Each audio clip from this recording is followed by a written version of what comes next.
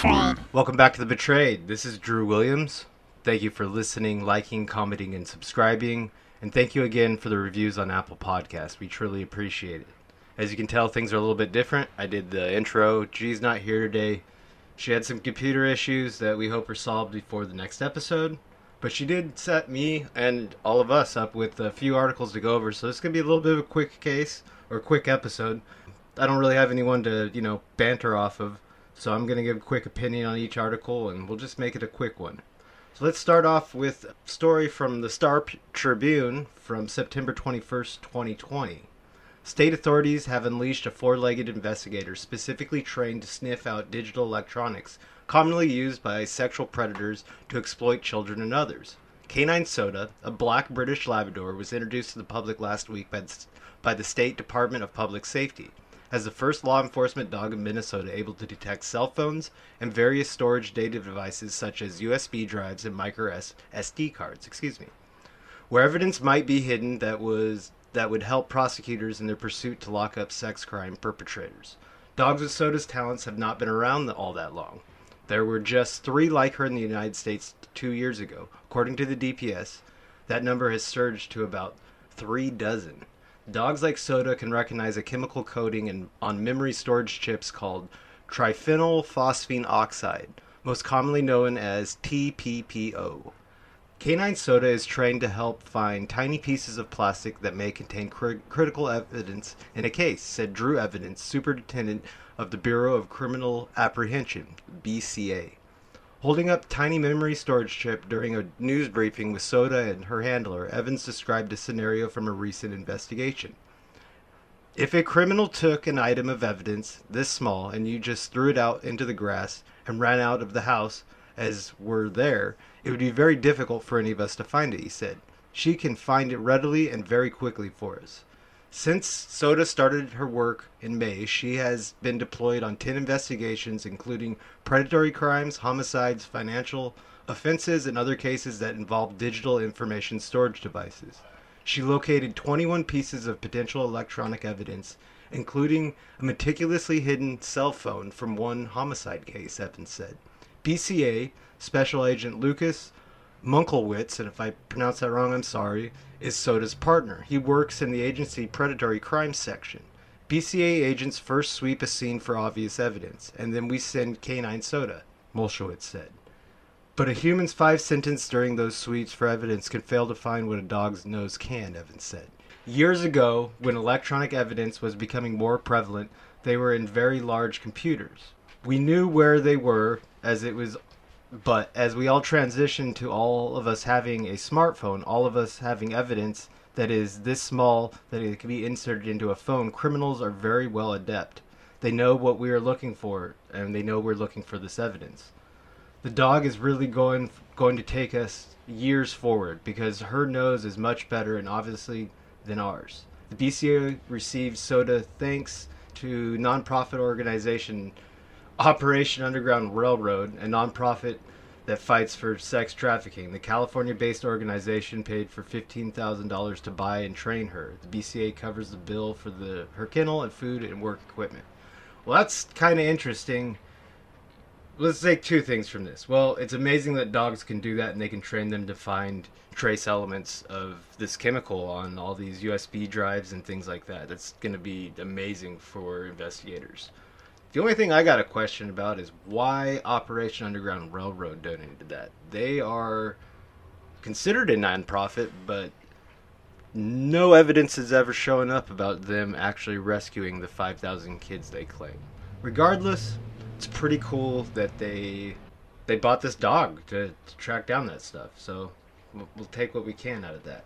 Let's move on to another one. This is a little bit more, this is I believe I'm pronouncing it right. This is from Shreveport, Louisiana. A disturbing trend is emerging in this era of virtual learning, a rise in online sexual predator cases. Louisiana Attorney General Jeff Landry says his office has seen a 200% increase in that crime since March. That's when the pandemic sent kids to computer devices instead of classrooms. So the Northwest Louisiana Human Trafficking Task Force has launched a campaign to warn parents called Project Risk. The acronym stands for Reliable Internet Safety for Kids. Webster's Parish Sheriff Jason Parker said the increase in kids' internet activity means a greater chance that they could interact with predators. Parker advises, always place your child's laptop, tablet, phone in a common area in the house. The predators cases develop when the child is usually messaging on an application with strangers when the guardian doesn't even know the child is online. He says the communication is another key for parents to protecting their children. Television viewers may be seeing a public service announcement with messages from law enforcement leaders. They offer advice on how to protect your children. Members of the task force will be available to meet with citizens, local government officials, community organizations, school boards, churches, and other groups to discuss Project Risk and internet safety, according to a news release from the U.S. Attorney's Office for the Western District of Louisiana. He goes on to say, all agencies in our task force share a united front to eliminate all human trafficking type cases. However, to be more successful, we need assistance from the public. We understand many guardians want to protect their kids, but may not know where to look for reliable internet safety information. Project Risk has asked all agencies in our task force to post this reliable information on their websites, so guardians will always have this information at their fingertips. Finally, members of the task force will be available to meet with citizens, local governments, and community organizations, school boards, churches, and other groups to discuss Project Risk and internet safety, said Assistant U.S. Attorney General Earl Campbell, Human Trafficking Coordinator for the U.S. Attorney's Office. The Northwest Louisiana Human Trafficking Task Force is comprised of federal, state, and local law enforcement agencies and non-governmental organizations. It was formed in an effort to promote enhanced collaboration between all agencies involved in combating human trafficking cases in our area. Participants include Beauclair City Marshal's Office, Beauclair City Police Department, Beauclair Parish Sheriff's Office, Caddo Parish Sheriff's Office, Child Exploitation and Human Trafficking Task Force. It's part of the FBI Shreveport Field Office, Claiborne Parish Sheriff's Office, DeSoto Parish Sheriff's Office, Federal Bureau of Investigation, Greenwood Police Department, Homeland Security in Shreveport, Internet Crimes Against Children's Task Force, Louisiana Alcohol and Tobacco Commission, Louisiana State Police Office of Special Investigations, Barksdale Air Force Base, Sabine Parish Office, Shreveport Police Department, the United States Department of Labor Office, Inspector General, and the list goes on. It's just going all the way up to the federal level. Well, this is awesome. This is what I like to see from law enforcement, is proactively going after real crimes with real victims. This is great. I have nothing bad to say about this. This is awesome. If you're living in Louisiana, I would look into Project Risk and reach out in your community and see what you can get as far as free information from them. Let's go. Let's this one's a little bit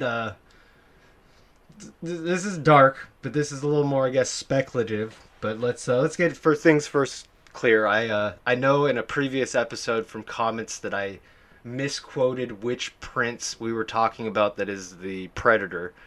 His name is Prince Andrew. I know I screwed up and I said his younger brother's name. His name is Prince Andrew. But there's an article from page 6 dated September 21st, 2020. And its title is Prince Andrew, a Sex Addict and a Daring Lover, New Book Alleges.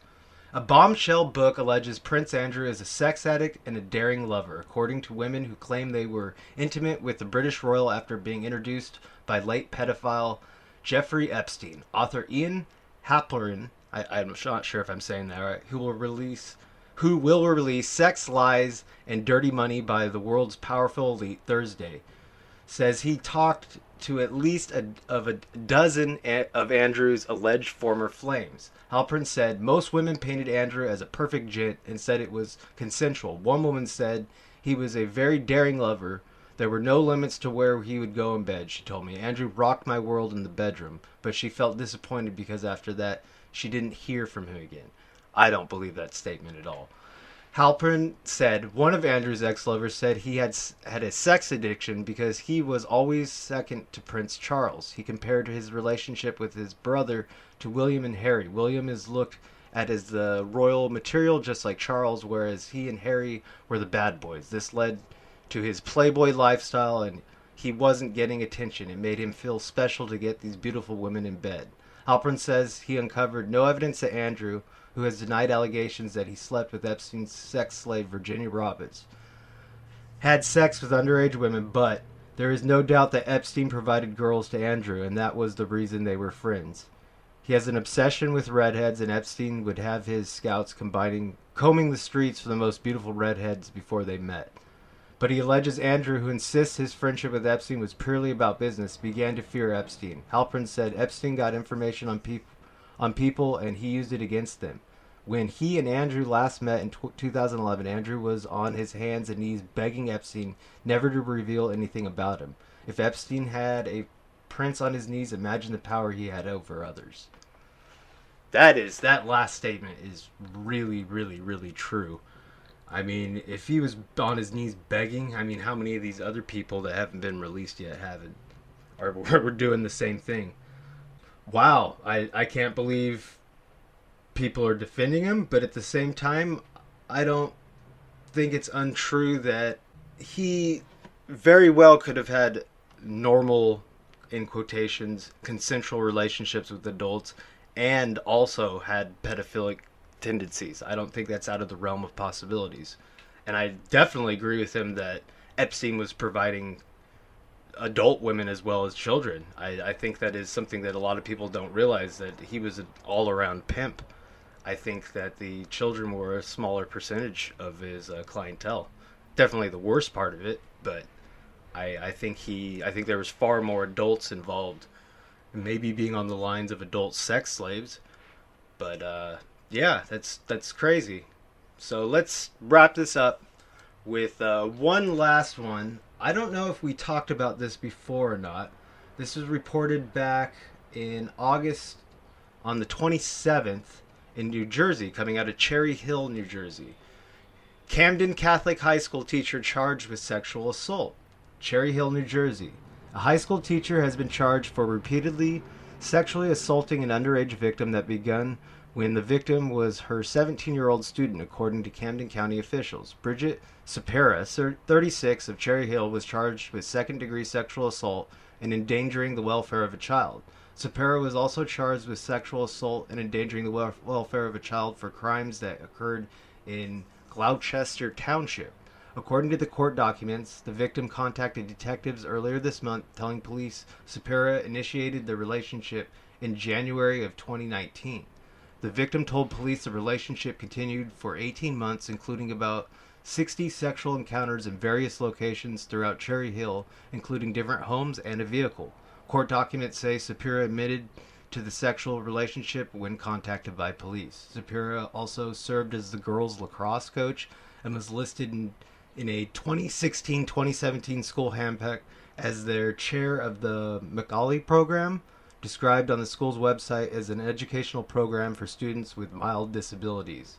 Detectives said Sapira could face more charges. Sapira was transported to the Camden County Correctional Facility to wait preliminary hearing on the charges. So that is terrifying. I'm guessing this didn't make headlines because she's not incredibly good looking. But yes, women are predators. Even if it was consensual, that was a predator. That was an adult woman preying on a child. And it's disgusting, and the double standard from our society is just absolutely insane. I hope this woman has, as they say, the book thrown at her. I hope she never gets to work with children ever again. And personally, I hope her life is ruined. I do not feel sorry for her at all. Well, that's I think enough of me ranting. We're going to end it here. Thank you for listening, liking, commenting, and subscribing. Thank you guys for the continued support. If you yourself have a story of betrayal that you would like to have told on the show, please reach out to us. On all our socials will be linked in the descriptions below. That's it. Much love. Peace. Banana Cats.